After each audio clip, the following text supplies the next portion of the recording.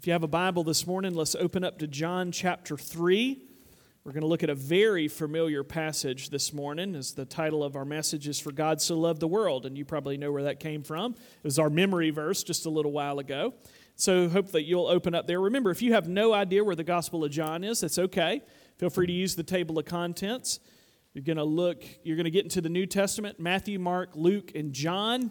Look for the big number 3. We're going to be in that chapter. We're going to start in verse 14 this morning. We're going to overlap a bit with 2 verses from last week and read this in context this morning. So I hope that you'll have that there in front of you. And as we get going this morning, I want to remind you of something that happened in the 1980s that happened for the first time that's now become kind of a sporting tradition in our country. When you think about this, at some point, somewhere, at some time, it had to appear for the first time.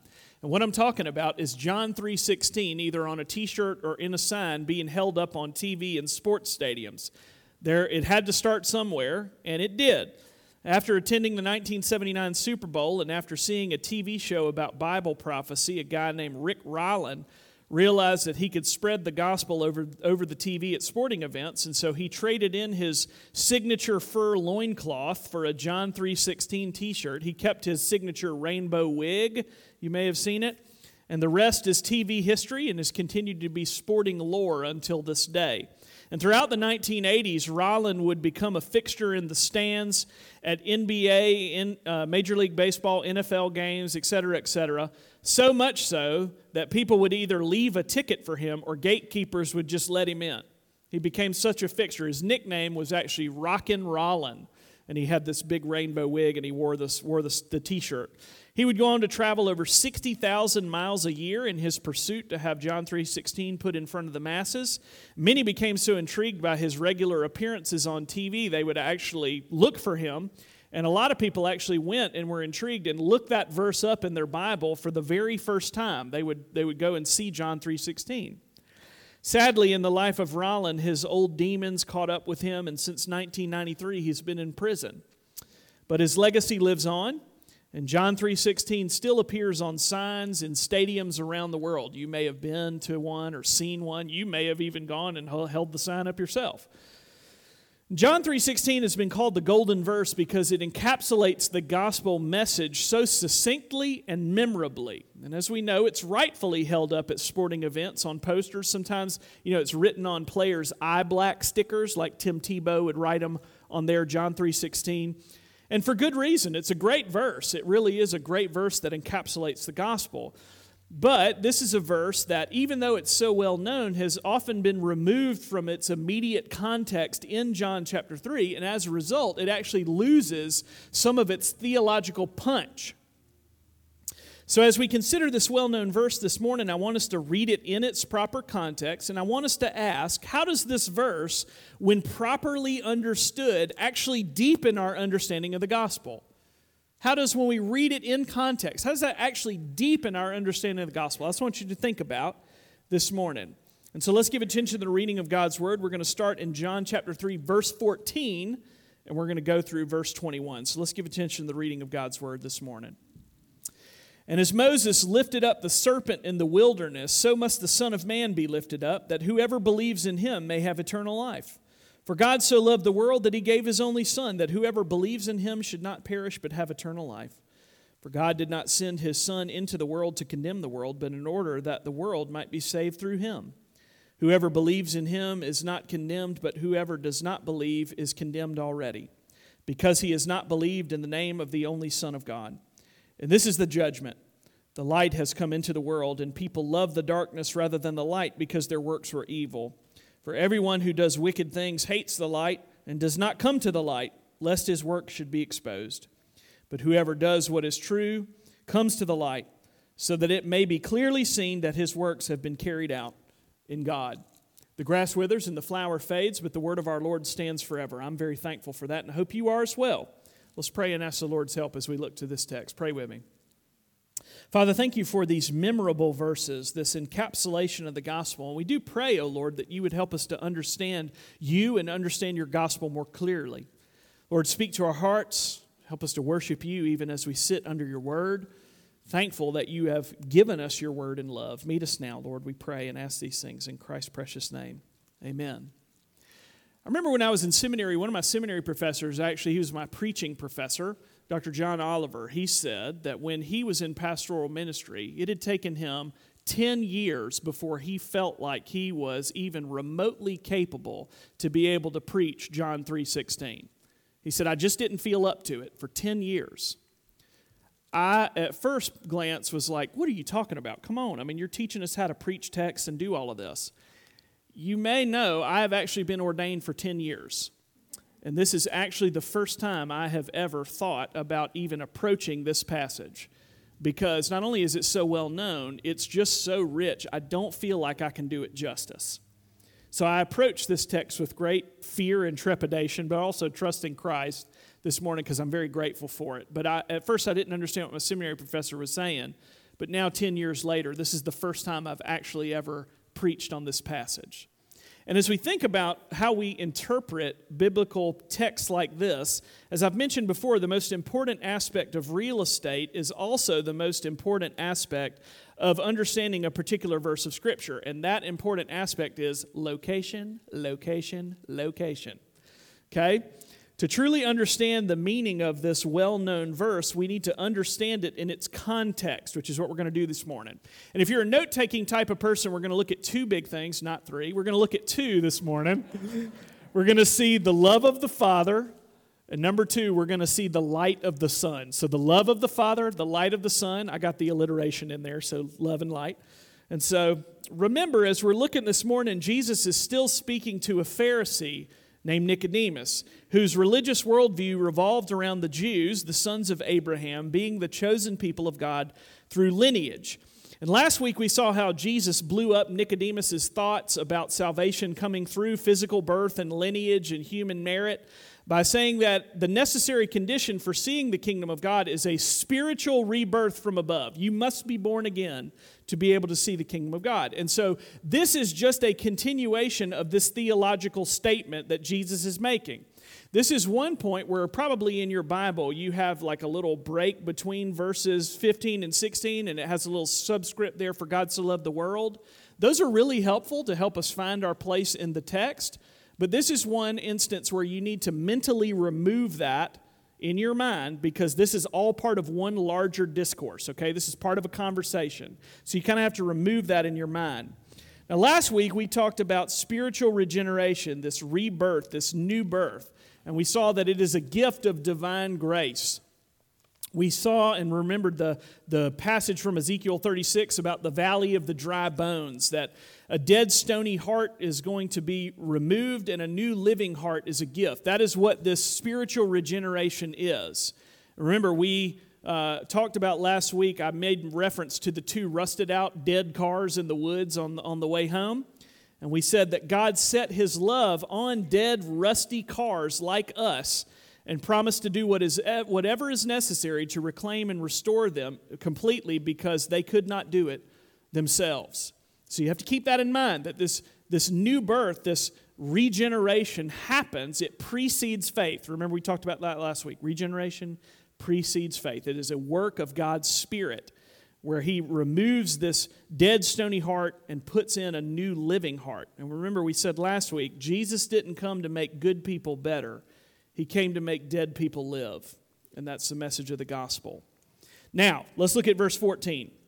Verses 14 and 15, Jesus referenced a memorable story from Numbers 21 that Nicodemus knew well and would have immediately come to mind. That God had given the people of Israel a great victory, but they constantly grumbled and complained about God bringing them out into the wilderness to die, even though God was still feeding them manna, and they even rebelled against Aaron and Moses' leadership. So you have these people being brought out, and they just grumble and go, God, why'd you bring us out here, Lord? You just brought us out here to die. And they rebel. So God does something really strange in Numbers 21. He sends venomous snakes as a punishment for their sin and rebellion. And we think about this, and the people are grumbling and sinning against the Lord. Did they deserve it, yes or no? Yes, they did, 100%. They 100% deserve the snakes being sent. And as the snakes go through, they would bite the people, and then the people, obviously they're bit by venomous snakes, and so they're going into the throes of death. And as Moses interceded for the people, God told him to do another thing that was really strange, which is make a bronze snake and lift it up on a pole. And the big idea for that whole little encounter there was to look in faith to God for healing and be saved. Look in faith to the snake. Look in faith, trusting that God would heal you. Look in faith and be saved. The little phrase is, look and live. God was under 0% obligation to do this, even though the people 100% deserved it. God was under no compulsion to provide this way, but He did. He did provide a way. And similar to Jesus cryptically referring to His own body as the true temple in chapter 2, verse 19, we looked at that a couple of weeks ago. Remember, they say, which sign do you tell us, when Jesus cleanses the temple? And He said, tear down this temple and in 3 days I'll rebuild it. He was talking about Himself. So just like that, Jesus now refers to Himself as the true bronze snake, that He would soon be lifted up, and those who look to Him in faith would find healing. Again, this idea, look in faith and live. Look and live. Christ Himself would soon absorb the full venom of God's wrath for sin on the cross to open up the way to eternal life. And again, as you see this, echoes of Genesis 3:15 come back in. Because remember, the serpent would bite your heel, but He would crush the serpent's head. This promised one would come and be bitten. You have echoes of this whole, snake and salvation coming through this promised one. You just see echoes of this again. Now, what was the condition mentioned in verse 15? The condition for this was faith in the Son of Man. Those who look to the Son of Man, put their faith in Him, the one who was lifted up, those are the ones who would be saved. Faith in the Son of Man, Christ Himself. And so now in point 1, we see the love of the Father. Now as we get to verse 16, we see the word for right there, which links what is about to be said with what came before, right? So for, in light of what I've just said, now let's look at this. It says, for God so loved. Here's what D.A. Carson said. As the new birth, the acquisition of eternal life has been grounded in the lifting up of the Son, so also that lifting up is itself grounded in the love of God. The word for love used here is agapao, which is this self-sacrificial love freely given without reference to the loveliness or merit of the object of that love, similar to how a father loves his children. It's just, I love you just because I love you, not based on your loveliness. I just have set my love upon you. And so we see just in these opening few words, for God so loved, God the Father was the greatest lover who loved to the greatest degree. Now we see, for God so loved the world, the next two verses. And we need to remember God's covenant promise to Abraham in Genesis 17 to get a better understanding of what the world refers to in this verse. Remember, Jesus is talking to a Pharisee. Old Testament is what he would be thinking. Genesis 17, verses 3 through 5. Then Abram fell on his face, and God said to him, behold, my covenant is with you, and you shall be the father of a multitude of nations. No longer shall your name be Abram, but your name shall be Abraham, for I have made you the father of a multitude of nations. The Hebrew word there is goyim, which refers to foreign, non-Jewish nations. That was the plan. I'd make you a father of many nations beyond your own ethnic group. It's going to include representatives, as John Matthew said, from all nations, tribes, and tongues. And so it was God's plan from the very beginning to gather His elect from every tribe, nation, tongue, and nation throughout the world. And His love is not restricted by race. It's not dependent on the recipients. It's freely given by grace to sinful people like you and me. And that's good news. For God so loved the world that He gave His only Son. We see God the Father gave the ultimate gift through the ultimate act to a world that ultimately hated Him. Think about that. Don't believe me? Look at verse 19. What does verse 19 say? And this is the judgment. The light has come into the world, speaking of Christ, and people love the darkness rather than the light because their works were evil. For everyone who does wicked things hates the light and does not come to the light, lest his works should be exposed. And so you have God the Father giving the ultimate gift. Here's what Gordon Ketty said. He said, God's love for sinners was such that He was willing for His Son to bear the penalty of the full weight of the divine justice that was due to them. Now, I admit, we all at many times have gotten hung up on who constitutes the world in this verse. And so we get so hung up on that we miss the fact that he has graciously provided a way for dead, rusted out, undeserving cars like us to be saved through the gracious provision of his own Son. All this for the sake of his enemies. You think about that. For God so loved the world that he gave his only Son to save sinful people like you and me who were his enemies and rebelled and hated him and loved their wickedness. That is who God chose to set his love upon and to redeem. And we charge God with being unfair until we realize what we actually deserve. Then it changes everything. I once heard a guy say, be careful to charge God with being unjust unless you know what he knows. Stuck with me. I don't know what God knows, but he does. And he sees the evil and the wickedness and the fallenness in this world. And yet, even in the midst of that, instead of wiping it all out, which he could have done, he chose to make a way and to redeem and reclaim and restore. That's why your Bible's not a page and a half. Genesis 3, we make it a page and a half in, and then we mess it all up. And we totally deserved it. The fact that your Bible is more than a page and a half long is a testament to God's grace and his mercy. And that the fact that he has provided a way through his Son, that on the train wreck of man's fall into sin in Genesis 3, in Genesis 3:15, he promises, I'm going to send one who's going to come and crush the head of the serpent. It's the first time the gospel is mentioned in the Bible. And the whole rest of the Bible is an outworking of that verse, where God has promised, I'm going to come and I'm going to provide one who's going to come and do it for you. It's the gospel. The word election is in the Bible. I get it. The question is, what do we do with it? We got to deal with it. It's even in the King James. You can't get around it. It's in there.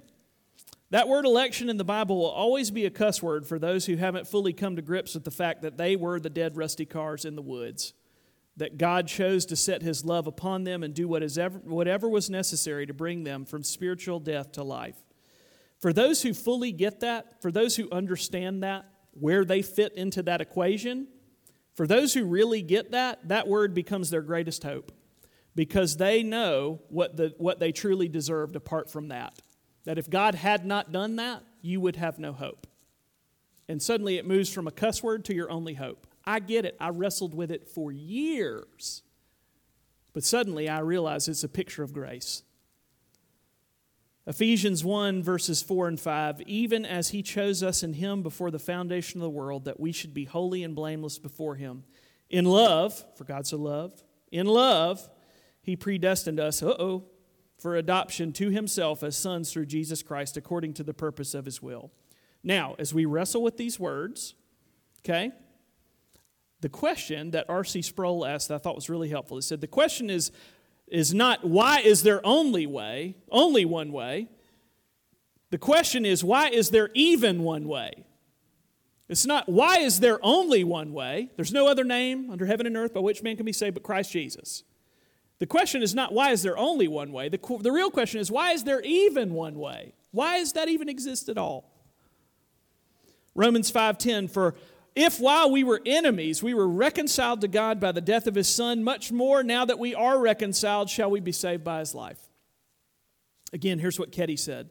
He gave his sons to die for people who were dead to him and did not want to be saved by him. Now stop and reflect on this morning, especially as the supper is set before you.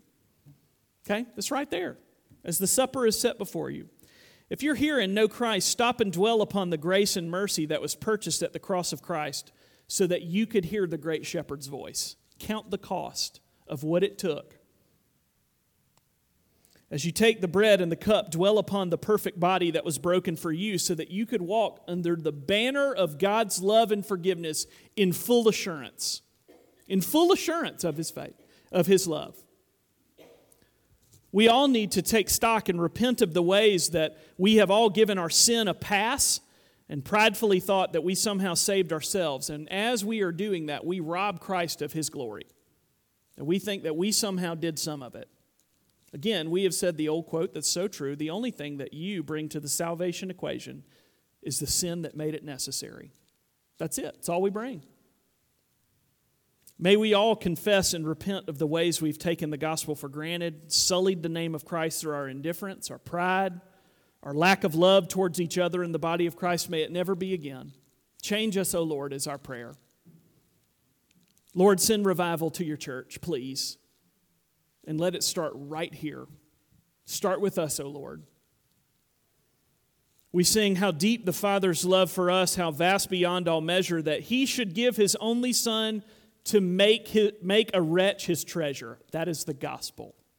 Amazing grace, how sweet the sound that saved a what? Perfect person, an awesome person like me who had it all together? No, saved a wretch like me. I once was lost, had no idea where I was going. Lost in darkness. Verse 19 and 20. I once was lost, but now am found. I have been found. I did not find myself. Jesus found me in that state. Was blind, but now I see. Don't you see it? Don't you see it? When that gets in your bones, it changes absolutely everything. When you realize that you didn't deserve a bit of it, and Christ has chosen to set his love upon you. In love, he chose you. When you get that, finally, it changes everything. We think about that and how deep the Father's love and the gospel and all that we've talked about, but there's even more. There's even more. We see the love of the Father, but now we see the light of the Son. Point 2, look, for God so loved the world that he gave his only Son. Verses 19 and 20 talk about this world of spiritual darkness that the Son was sent into. This is a world that is hostile to God. It loves its sin. It wants to stay in it. A world that gnashes its teeth at God and openly mocks his name. That is the world to which Christ came.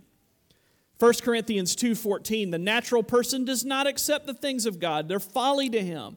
He's not able to understand them because they're spiritually discerned. Isaiah 9:2, we love this at Advent, but it matters all the time. The people who walked in darkness have seen a great light. Those who dwelt in a land of deep darkness, on them a light has shone. In the beginning was the Word, and the Word was with God, and the Word was God. He was in the beginning with God. All things were made through him, and without him not anything was made. In him was life, and the life was the light of men. The light shines in the darkness, and the darkness has not overcome it. That's the good news. Again, here's what Ketty said. What God does not love is clear enough. God does not love the world of evil. God hates sin. He also hates sinners who unrepentantly sin their way into a lost eternity. He takes no pleasure in the death of the wicked, but his love is particularly directed to the world he will redeem through the power of the everlasting gospel in Christ Jesus, his Son. The purpose of God's love in sending his Son was and is to bring lost people one by one to saving faith in Christ by removing their dead heart of stone and giving them a heart of flesh.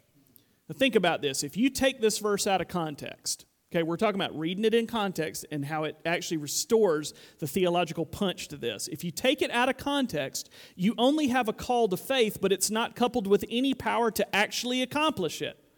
Because what it does is it leaves God waiting for spiritually dead people to make a spiritual decision. That's impossible. It's absolutely impossible. And it makes man the sovereign. If you take this out, it's just a call to believe with no power to actually make it happen. That's why when you put it in context, Christ bubbles to the surface. And suddenly it puts us in the dust. It's amazing when you think about this. But if you place it in context, you fully recognize God's sovereignty, power, and might to actually change a spiritually dead heart, bring that regeneration that we talked about last week, and give the gift of saving faith. It is a call with all the power to do it. Our shorter catechism, question number 31, asks, what is effectual calling? Here's what it says. Effectual calling is a work of God's Spirit, not yours, whereby convincing us of our sin and misery, enlightening our minds in the knowledge of Christ, and renewing our wills, he doth persuade and enable us to embrace Jesus Christ, freely offered to us in the gospel. We see John 1:4, in him Jesus was life, and the light was the light of man. But now we see even more, that whoever believes in him should not perish but have eternal life. For God so loved the world that he gave his only Son, that whoever believes in him should not perish but have eternal life.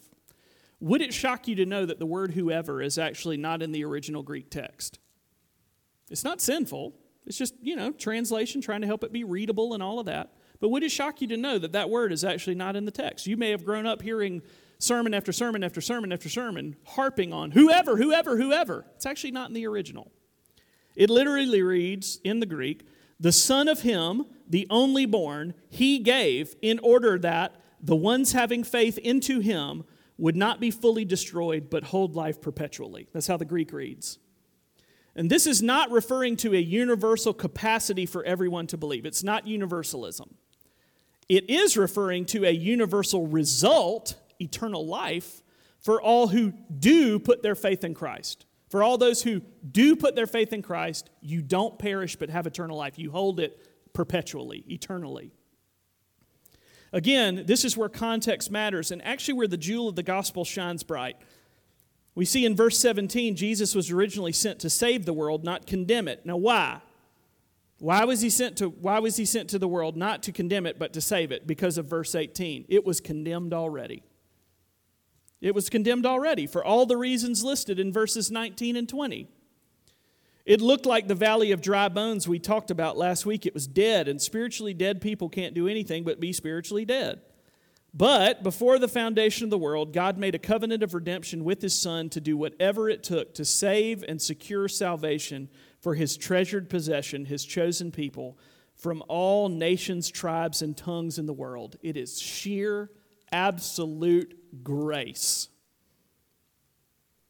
This is one reason why we should fight against racism in the Church of Christ. His elect are from every corner of the globe, and Jesus died for them all. What if God had just stopped with one ethnic group? Then we Gentiles sitting here today would have absolutely no hope. You ever think about that? That's hope.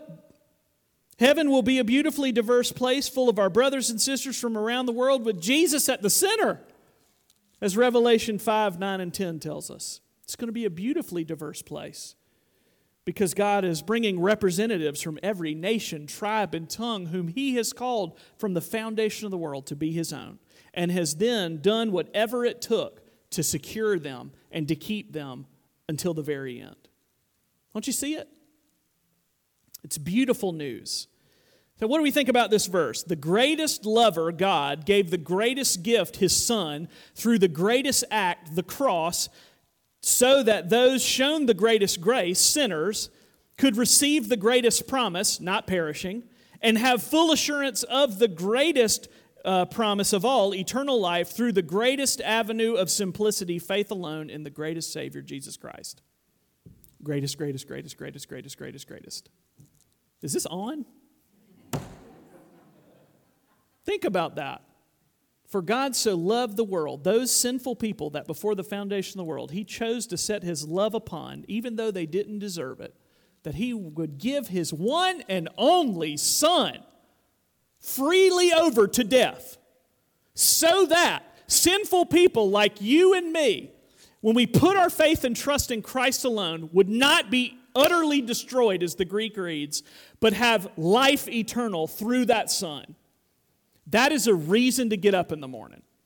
That is a reason to weep when you take the supper. Lord, why me? Why would you ever do that for me?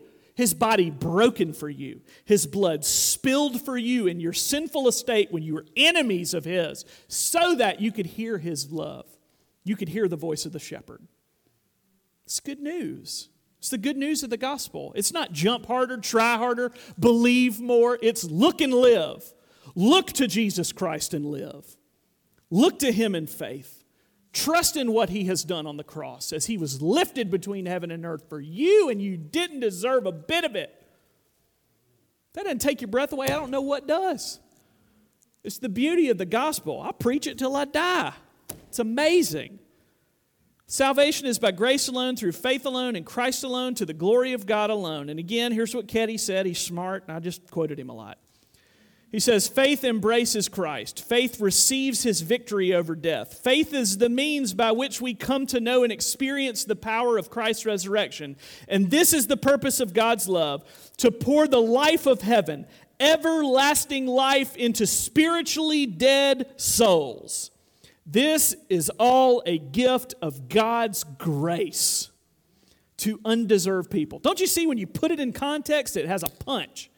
Because not only is it a call to faith, it is coupled with full power to accomplish that in your dead, stony heart, in my dead, stony heart, that I will remove this heart of stone and I will give you a heart of flesh and I will make you to hear my voice and I will do whatever it takes to redeem and restore and reclaim you so that you could walk in full assurance, knowing for a fact that you will spend an eternity in an undeserved heaven through what Christ has done for you. It's amazing. Ladies and gentlemen, the gospel set before you at the table. Look and live. It's amazing. All of it is an undeserved gift of God's amazing grace. That's our closing hymn on purpose. And it is the best news that we could share with the dead and dying world if we would just trust the Holy Spirit enough to step out in faith and try it. What is another motivation to do this? What is another motivation to go and share this good news with our neighbors? Verse 17 tells us that Christ did not come into the world to condemn the world, but we know that He will one day return to judge it. 2 Corinthians 5, 10 through 11, for we must all appear before the judgment seat of Christ so that each one may receive what is due for what he has done in the body, whether good or evil.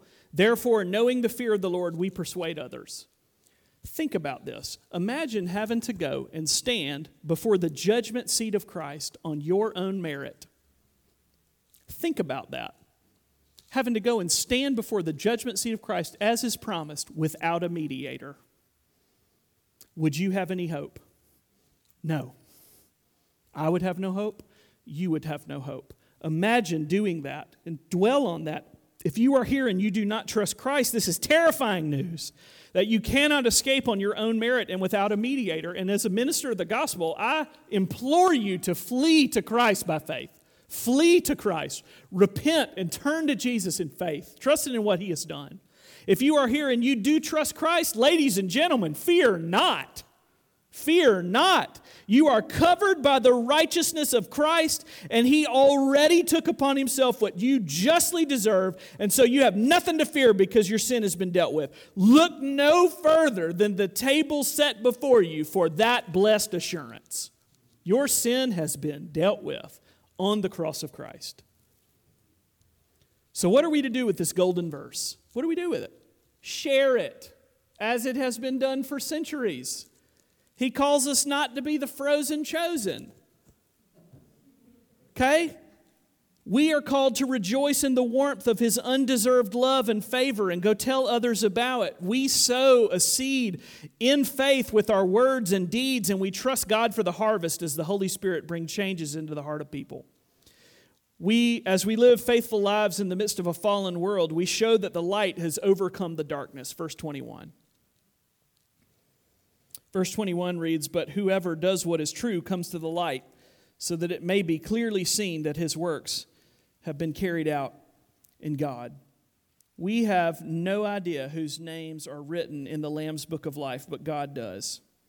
And so we shouldn't be afraid of evangelism because we understand that the results are not left to us. The pressure is off. Go share the gospel of grace with a broken and dying world. Go share it. Go tell others. I have the best news you could ever hear. There has been a way that has been made through the cross of Christ for God's wrath to be dealt with, for your sin to be paid for in Jesus and Jesus alone. We have good news to share. You want to know a great place to start with how to share this faith with others? John 3:16. "For God so loved the world that He gave His only Son, that whoever believes in Him should not perish, but have eternal life." Isn't that good news? Especially when you realize where you are in the equation. That all of it is a gift of God's grace. And as we approach the table this morning, I want us to remember all that Christ has done for us. And so the Lord knows that we are fickle and forgetful people, and we need to be reminded of Christ's return. We forget all of this. We need to remember His grace and His mercy, and so He has given us this physical reminder, and this is a good gift given to us by a loving God. This is not a table for perfect people, though. It's not a table for perfect people who have it all together, and that's good news. But it is for those who see their sin and their need for a Savior. It's for Christians who look to Jesus alone by faith for salvation. It's for members in good standing of any evangelical church that preaches the true gospel of Christ. So if you're here and you're not a Presbyterian, guess what? Welcome. Come and take.